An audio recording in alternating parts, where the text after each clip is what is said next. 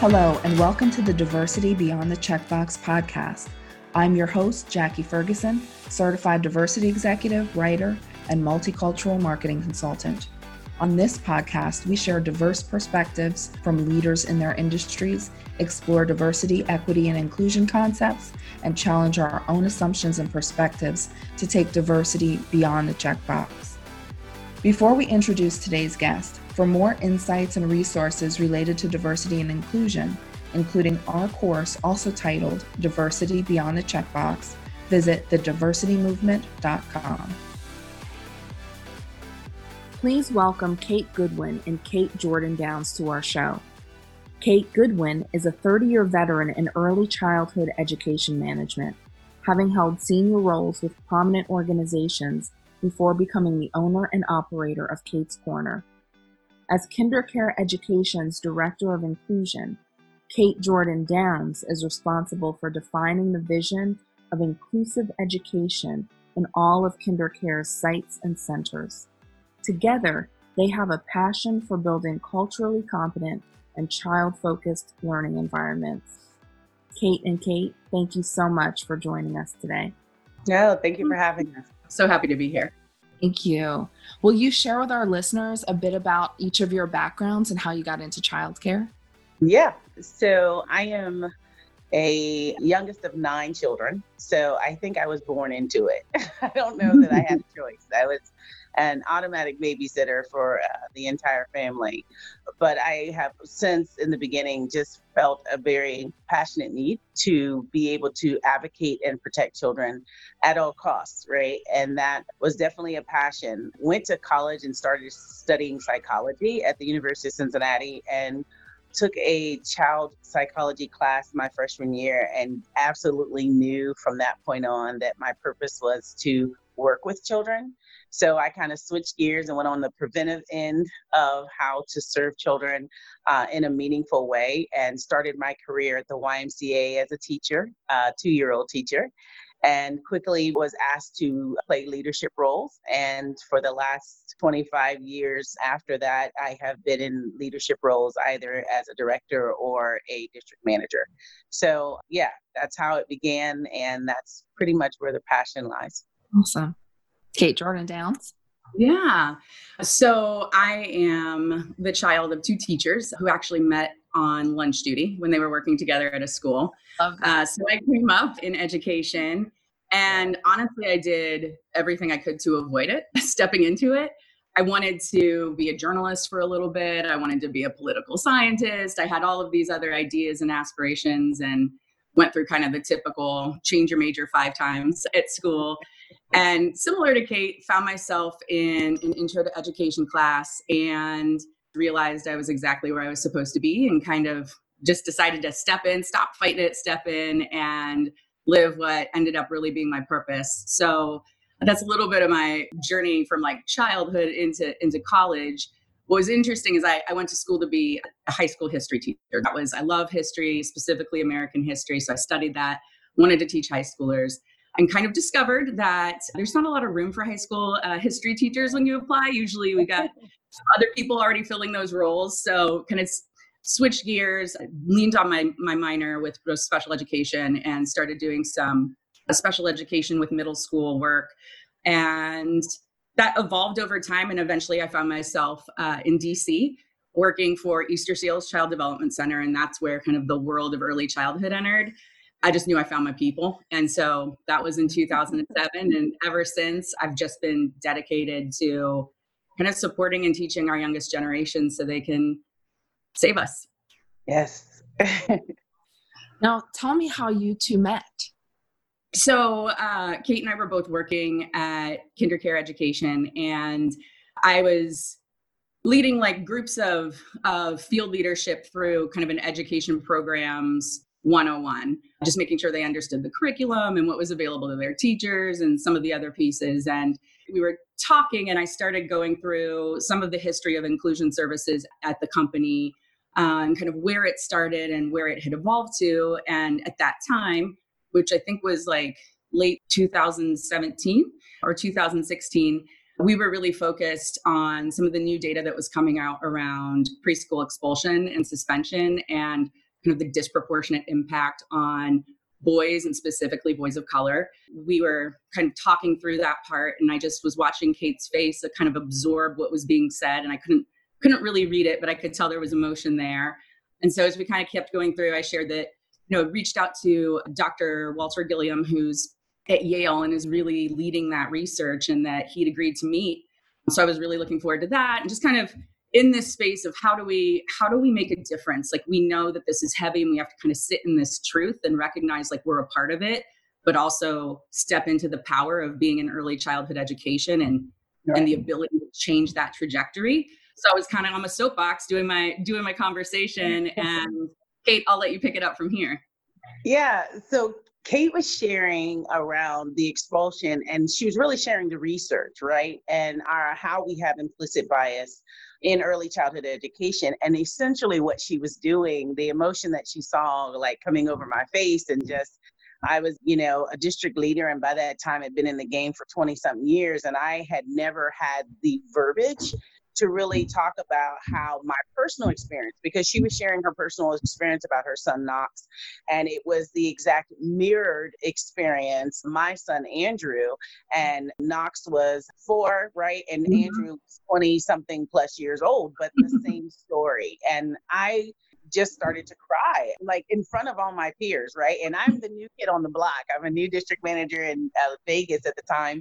And I'm a new kid on the block, but I just couldn't control my emotion to actually have someone acknowledge that this is something I had been doing all of my life, advocating for him to be in a space, to, not be medicated, to really just know that he was experiencing who he was as a person, and that people just didn't understand who he was. And then to actually have someone bring it to a full front, like how it looks in a childcare center, because not only did I have to advocate for him sometimes in my own childcare center, but I also had to advocate for other children of color because cultural understanding and the competence was lacking. So when she shared, it was an immediate connection. And then from that connection, we stayed and we talked almost till we missed the next session about our experiences. And then we definitely made a connection and decided that we would go see Dr. Walter Gilliam together, and we would be impacted by what he had to share. So yeah, it was a great meeting, and it's been great ever since. Awesome.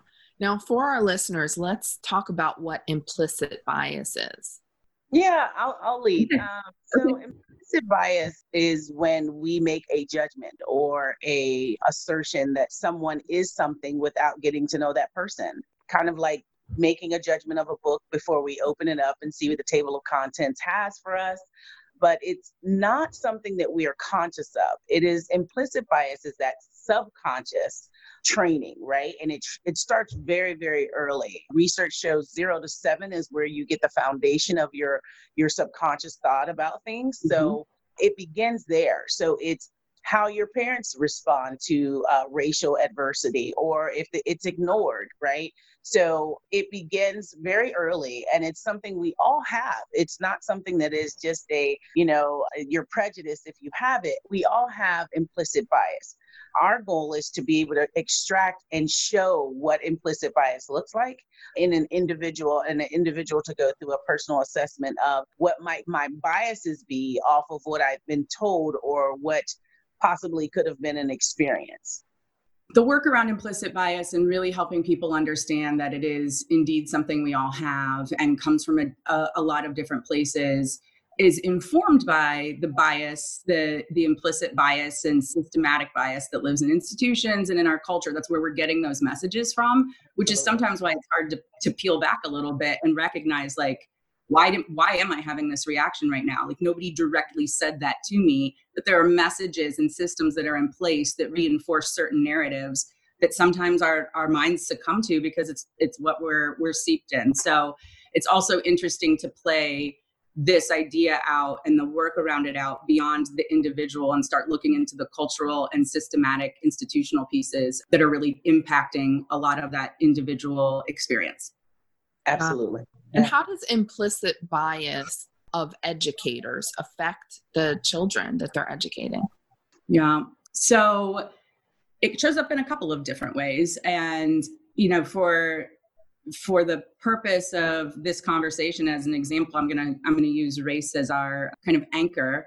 But one of the things that has come to the forefront and is actually what Dr. Gilliam has been studying is how implicit bias impacts the exclusionary discipline for children.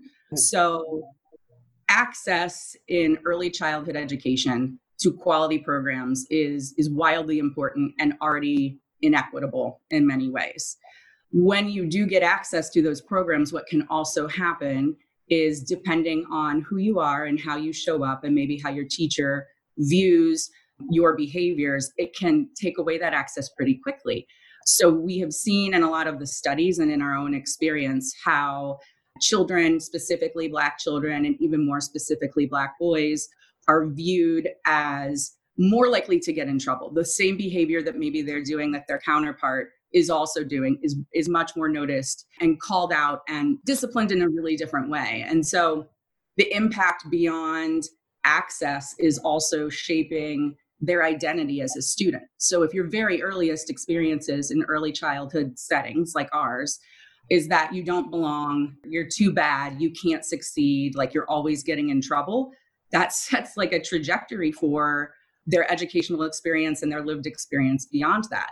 And if you look at data kind of from early childhood through adulthood, you see a very similar trajectory of the disproportionate discipline that happens to Black boys in our school system. So there's a lot of data actually that the U.S. Department of Education's Civil Rights Data Collection Unit does. And in 2011 and 2012, they just started looking at early childhood programs, specifically state and federal funded preschool and pre-K programs.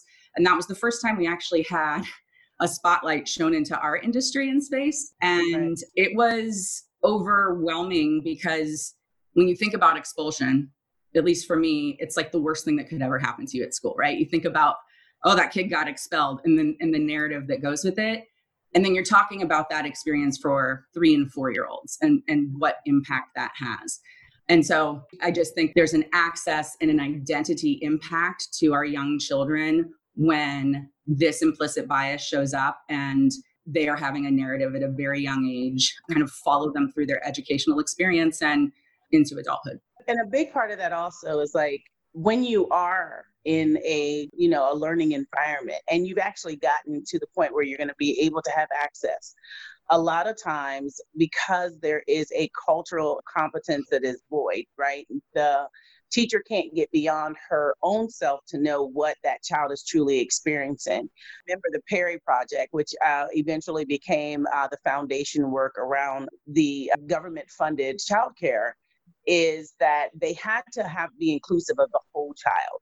So that Perry Project had teachers going into the neighborhoods and understanding what that child is experiencing outside of the actual experience that they were having in the classrooms.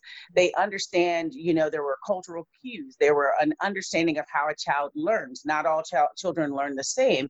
And there's definitely cultural differences when it comes to how children of color might learn or any child. There's a great difference. And so when we have those inabilities to connect, right? Because a lot of early childhood education is about the trust that we build as educators. Mm-hmm. It's really about trust and relationship with our children because they're 6 weeks to 12 years of age that we're impacting them while they're there. And a lot of that is understanding and having patience and, nurturing. And that has to come from a place of understanding. And I think that when teachers have that implicit bias in a classroom, it doesn't allow them to build empathy and patience around how someone else might do something completely different than what they're used to or their culture experience has given them too. Yeah, I'm glad you brought up the relationship piece because I think the other impact kind of beyond access and beyond identity is actual brain architecture. So when you look at like the first 5 years of a child's life and their brain development at that time, like it's the most critical period in time. And healthy brain architecture is very dependent on safe and healthy relationships that help connect those synapses and grow their brain in a healthy way. And when they experience trauma at a very young age, it also has this lasting impact. And it is absolutely trauma that is being experienced and inflicted on some of our youngest children in a school setting when we're telling them essentially they don't belong and who you are in this space doesn't fit. Right. Absolutely. Wow, that is great information. Thank you for sharing that. Let's pivot a little bit and talk about Kate's Corner. Yeah. So Kate's Corner is a part of our parent company, which is Durham Child Care Collaborative. I created Durham Child Care Collaborative to be an expression of me doing the work that I want to see and making the changes that I want to see in early childhood education. But Kate's Corner, specifically in Durham, will be a drop-in child care center servicing the downtown area. It's basically a place where children can come for 2 hours or 8 hours and actually have a very impactful experience while in the space. We've created an amazing curriculum that is a project-based curriculum that allows for children to be impacted by the curriculum. It is a service that is extended in hours because as an educator and as a director for many years, a lot of the pain body around non-traditional work hour parents was, can they stay a little longer or can we, just pay for what we need? And I think that Kate's Corner, the model, is going to be such a benefit to the community as people get to choose and pick when they come and how much they need of childcare, as well as the extended hours, right? And so not just for entertainment purposes, but not everybody works a 9 to 5. Some people work later than that. It just gives the opportunity to be able to service entities in the community, mainly our workers at the hospital, right? For right now, that is never closed and is super busy and people are in need there. So I'm excited about how we will serve the community of Durham. I'm excited about implementing the most important pieces, which Kate and I work on, is the curriculum and the training and the development around our educators on their implicit bias and how they gain the cultural competence to really deliver meaningful and a wonderful experience for children. Yeah. Now, when I think of drop-in childcare, I think of a babysitter. And I think that's true of a lot of parents and a lot of experiences. Yeah. Tell me more about this curriculum and how it applies to children who are there for 2 hours or 8 hours.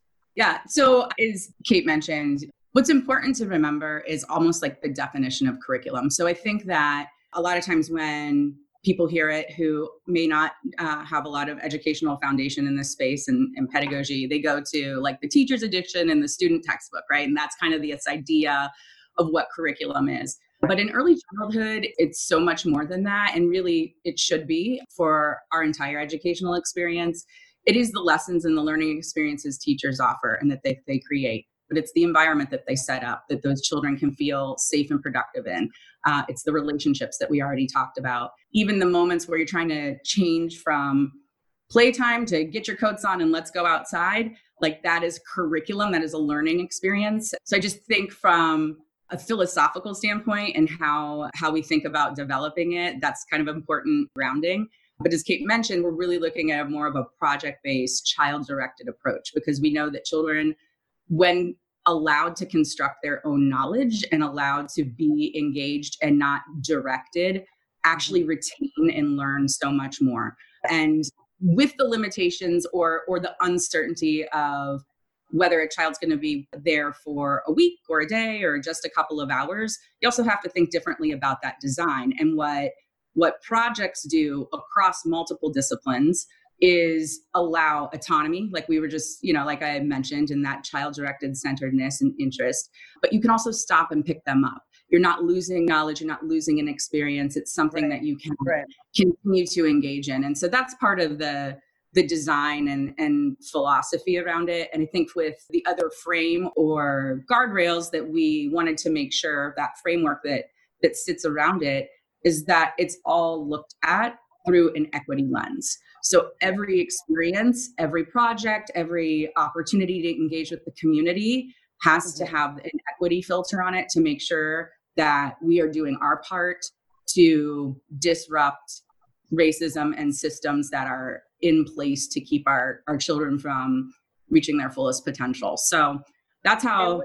Because what Kate is saying is like it's more than just babysitting. First of all, we're always offended in early childhood education as babysitters.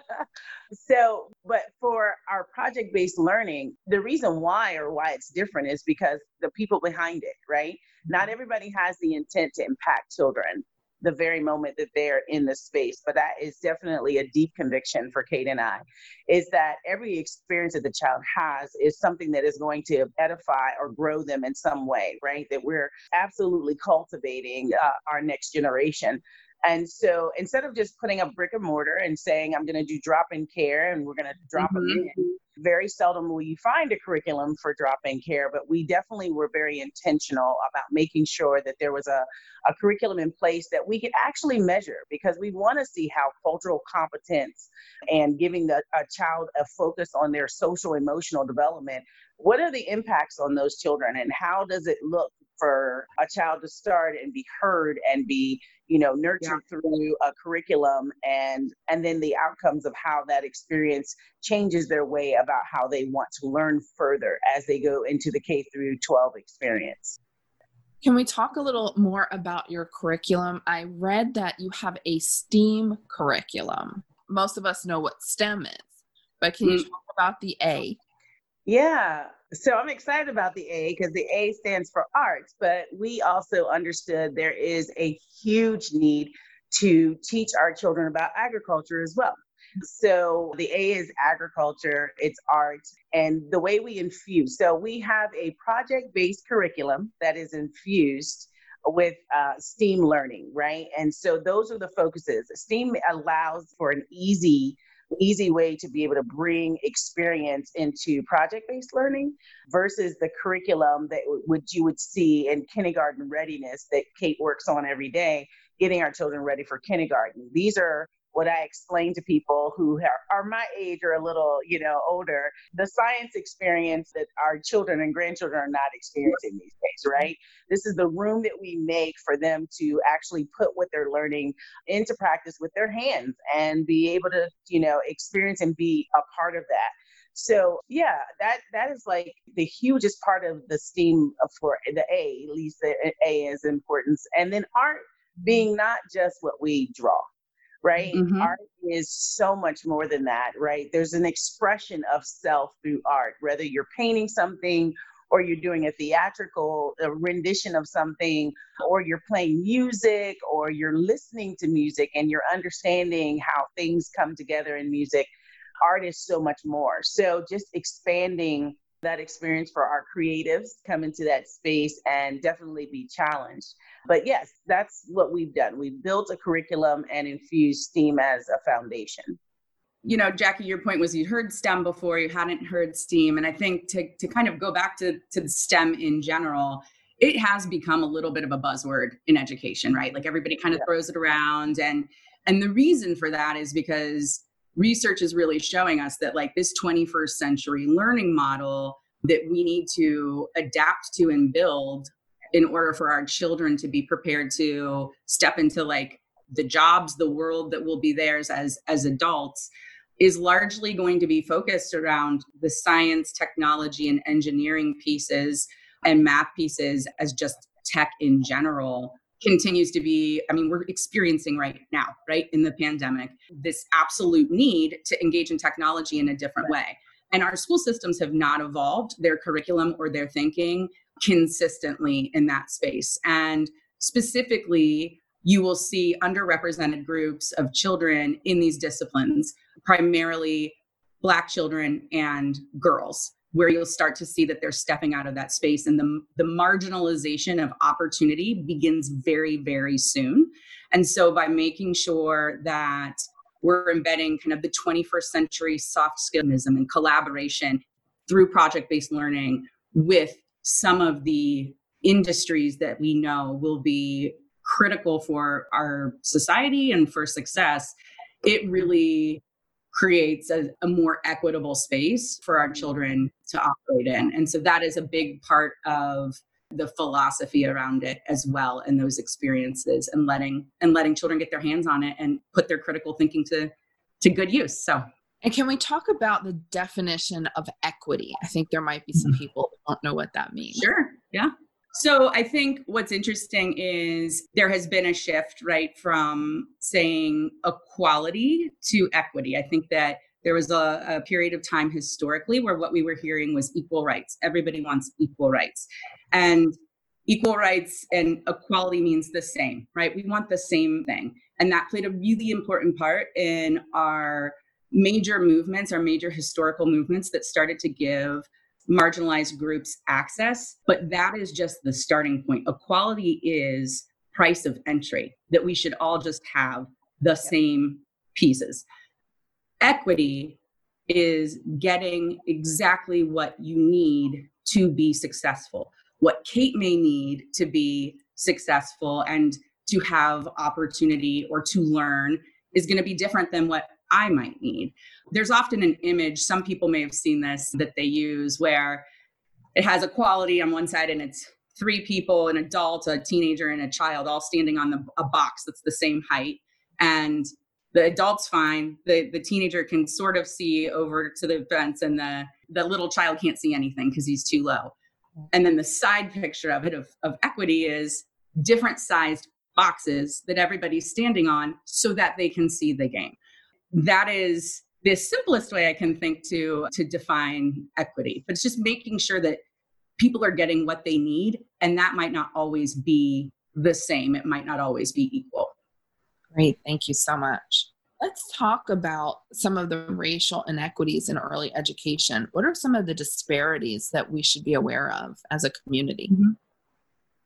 Yeah, I think Kate talked about access being the top issue. Access to early childhood education. I mentioned the Perry Project, which has is the foundation of our Head Start program. But in order to participate in early learning, you have to be in a place where either your family is not making enough money so that you're able to get vouchers or you're able to go to free programming. But if you make enough but not enough, which is a lot of the experiences, you then don't have access to early learning. Some public school systems have brought in early childhood as a beginning or precursor to kindergarten, which is amazing, which opens up access. But I think that the biggest part of that is, one, the access, and then two, coming into a care group of people who really understand who you are and appreciate you. That becomes a huge issue. And then sometimes it's really helping the parents understand the importance of this exposure to education at an early age. Usually we can have, big brother or big sister watching the children, which then lends to them not having an understanding of how to interact with children their own age, or the experiences that a curriculum would bring together to kind of unlock things in their own brain. So access is one. Definitely equitable learning environments is two. And I think parent understanding, like that, parent advocacy being understood, that starts really in early childhood, because I tell people all the time, we build this huge document for six weeks, right? Their developmental milestones, all the way up into pre-kindergarten and ready to go into kindergarten. We have all this wealth of information in early childhood on that child and their development throughout the years.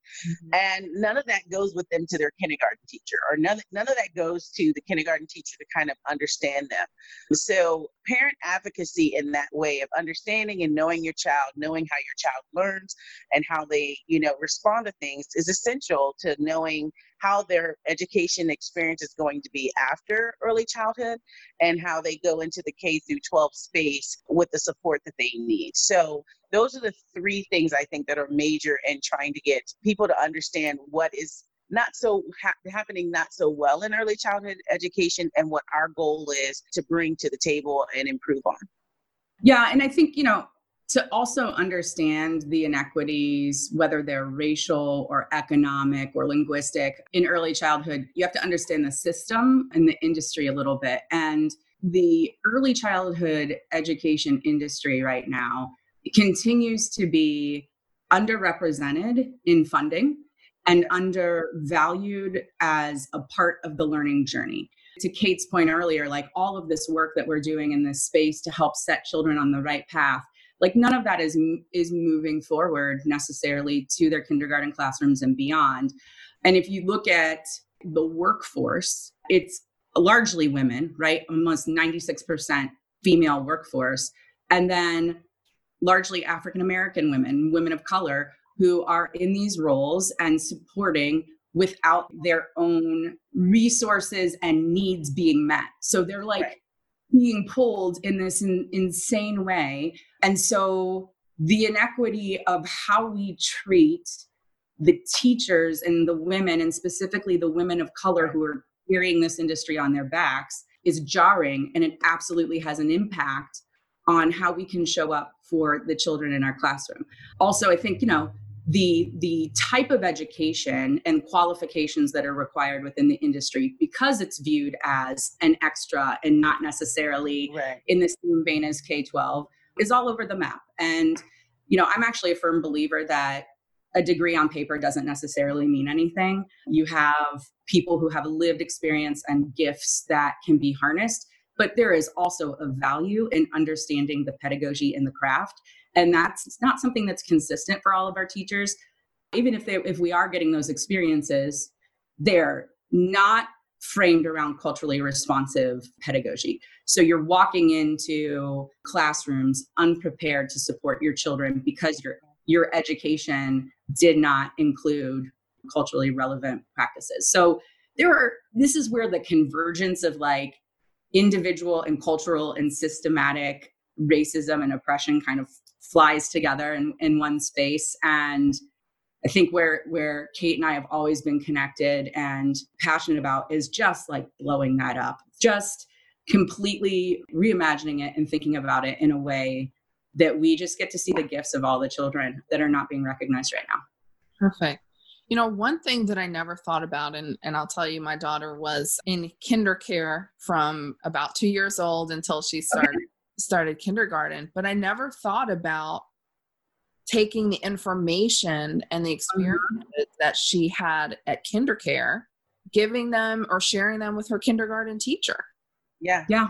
A lot of parents just think there's a line between. Really, they can be working together. And I think that's amazing. Yeah. It's the bridge.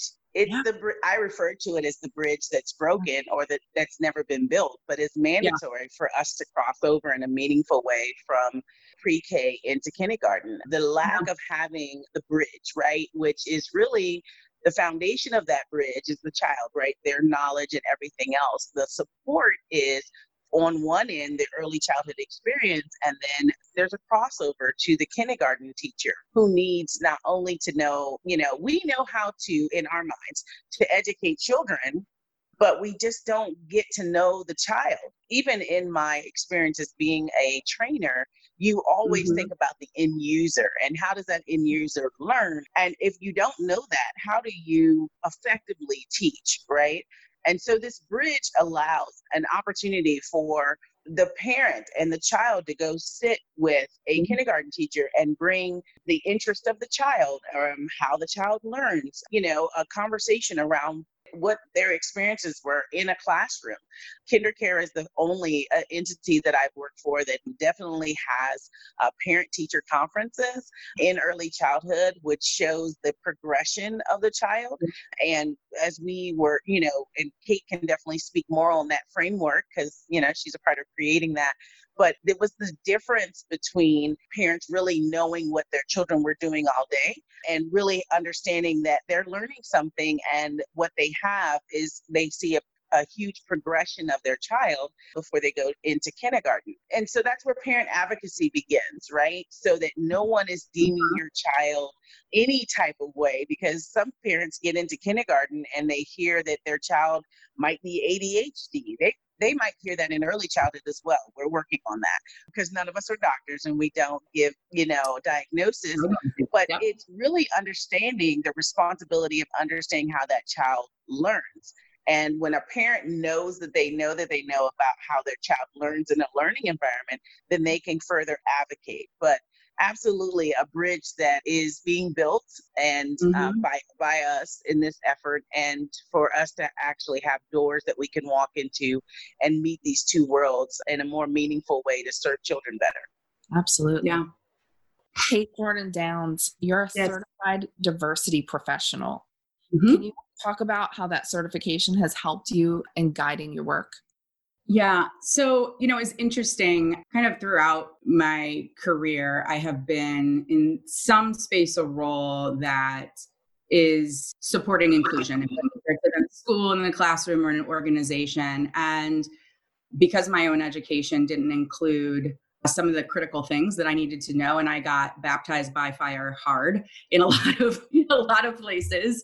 There was just a moment in time where, to Kate's point earlier, like I needed language and I needed a framework to kind of take all of these lived experiences and what I was watching and make sense of them so that I could support and honestly like be in service to our children and our families and our teachers in a different way. So I think the most important thing it gave me and that I continue to use is a deep understanding of the history of the systems that exist within our educational spaces, how those systems benefit certain groups of people and what to be aware of, and just what the body of work is when you're advancing equity in organizations and you're focusing on that. What are these predictable phases that an organization will go through as they start to tackle taking on racial equity, and being confident in what that process will feel like, and that it's going to be messy, it's going to be uncomfortable, that is literally part of the work, and staying in it. I think it just solidified and gave me a way to organize and structure and mobilize that I didn't have before when it was just my own lived experiences and I was trying to figure it out. Got it. Thank you for sharing that. Yeah. Now, what's your long-term goal for your work together? So many things. So I think that where Kate and I have absolutely come together is our common goal and outcomes to disrupt and change the dynamic of early childhood education through our curriculums, through our training and development of our educators, and through the space and convenience for parents to make really great, healthy choices around where their children will spend their time away from them. But I know that we were kind of watching as parents were on social media screaming at the top of their lungs about having to homeschool or be home with their children all day. And we realized that there was a really great need around having a community that can really ask hard questions and not feel judged, and get a support system based in that area. So our goal is to be able to create some content, and we're kind of working on that now, what platform we'll be utilizing, but create some content around that support and how, we can best help our parents. As we're here in Durham, and our Durham public schools have chosen a Plan C format to actually have children learn online.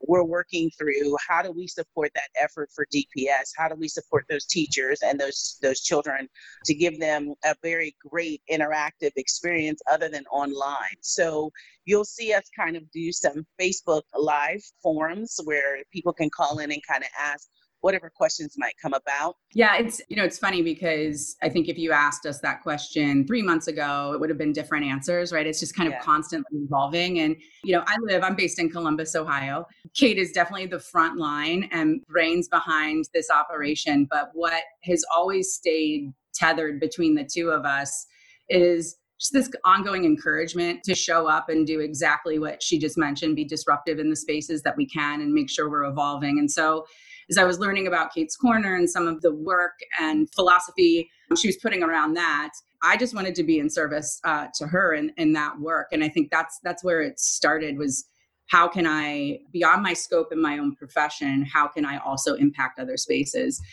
And certainly as we witnessed the murder of George Floyd and this collective uprising that I think we haven't seen in this way prior to this moment, that opened up a window of opportunity to strike and activate in a way that will pull people into a movement of disruption with one another versus individuals trying to do it on their own. The modules and the information and anything that we're building out from a content space there is a huge passion, and we're going to be intentional in how we construct that, making sure that this is hard. Like, this is not going to be something, obviously, that tomorrow after a course, everybody's on the same page and we're moving forward, in harmony. Like this is messy work.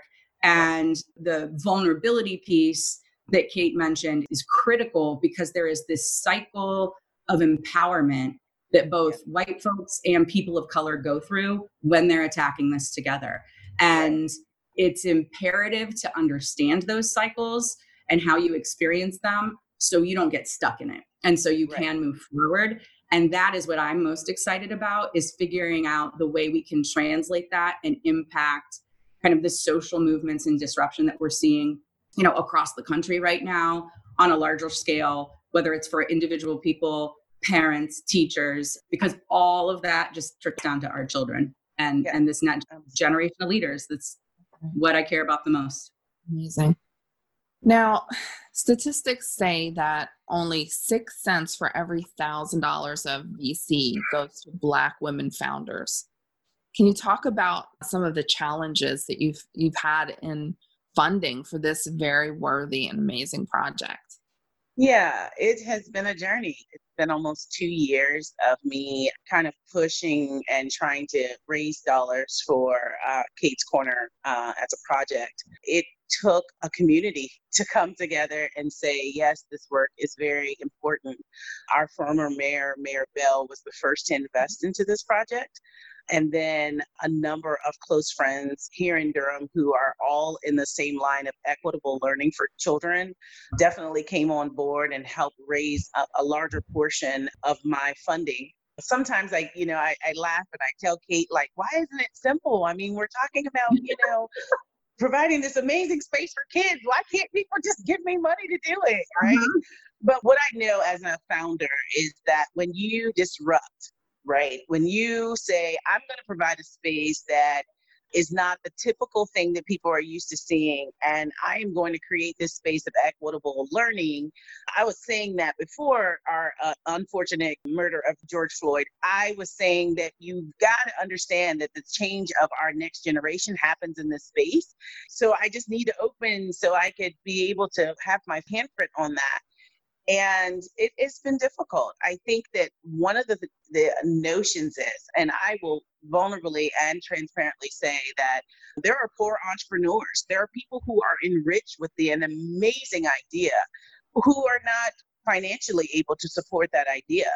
And it really takes a group of people who just see the necessity, not just, our work is to be able to bring equitable learning to waken up both Black and white folk to say that this next generation needs to learn, I won't say needs to learn how to love one another, because I think innately children learn love from one another. They learn hate from us that gives us the separation.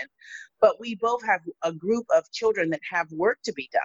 And if you as a white family want your next generation to be responsible and to be sensitive to and understand their privilege in this country, then you definitely have to come to the table to do the work alongside of those Black parents who are experiencing, racial injustice in our education system. That work is seen as value, and sometimes it's not.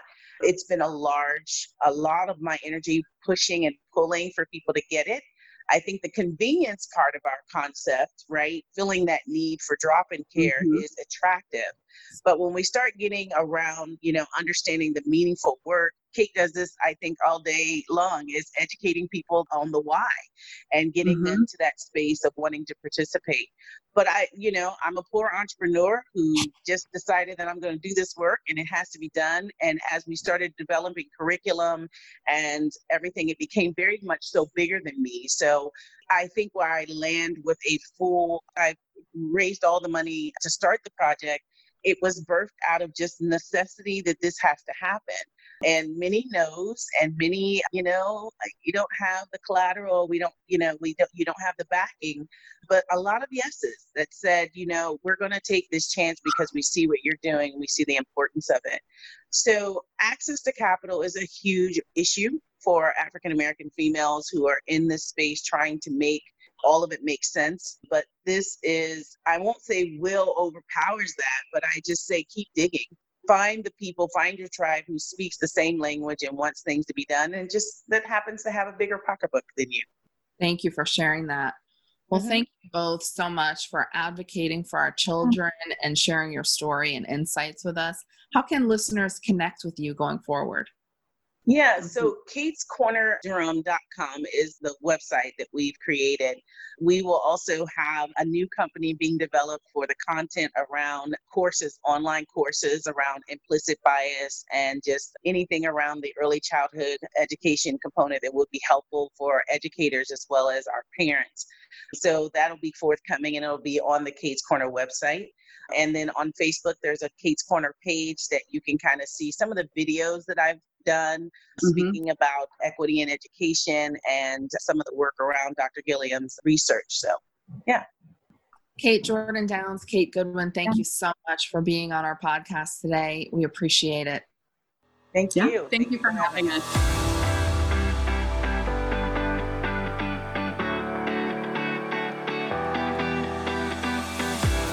Thanks for tuning in, everyone. If you like this show, we encourage you to subscribe to this podcast on Apple Podcasts, Spotify, or wherever you listen, and leave us a rating and review as well. This show was edited and produced by Earfluence. If you're looking for information on how full-service podcast production can amplify your voice and build your community, visit earfluence.com. I'm Jackie Ferguson, and we'll see you soon on Diversity Beyond the Checkbox.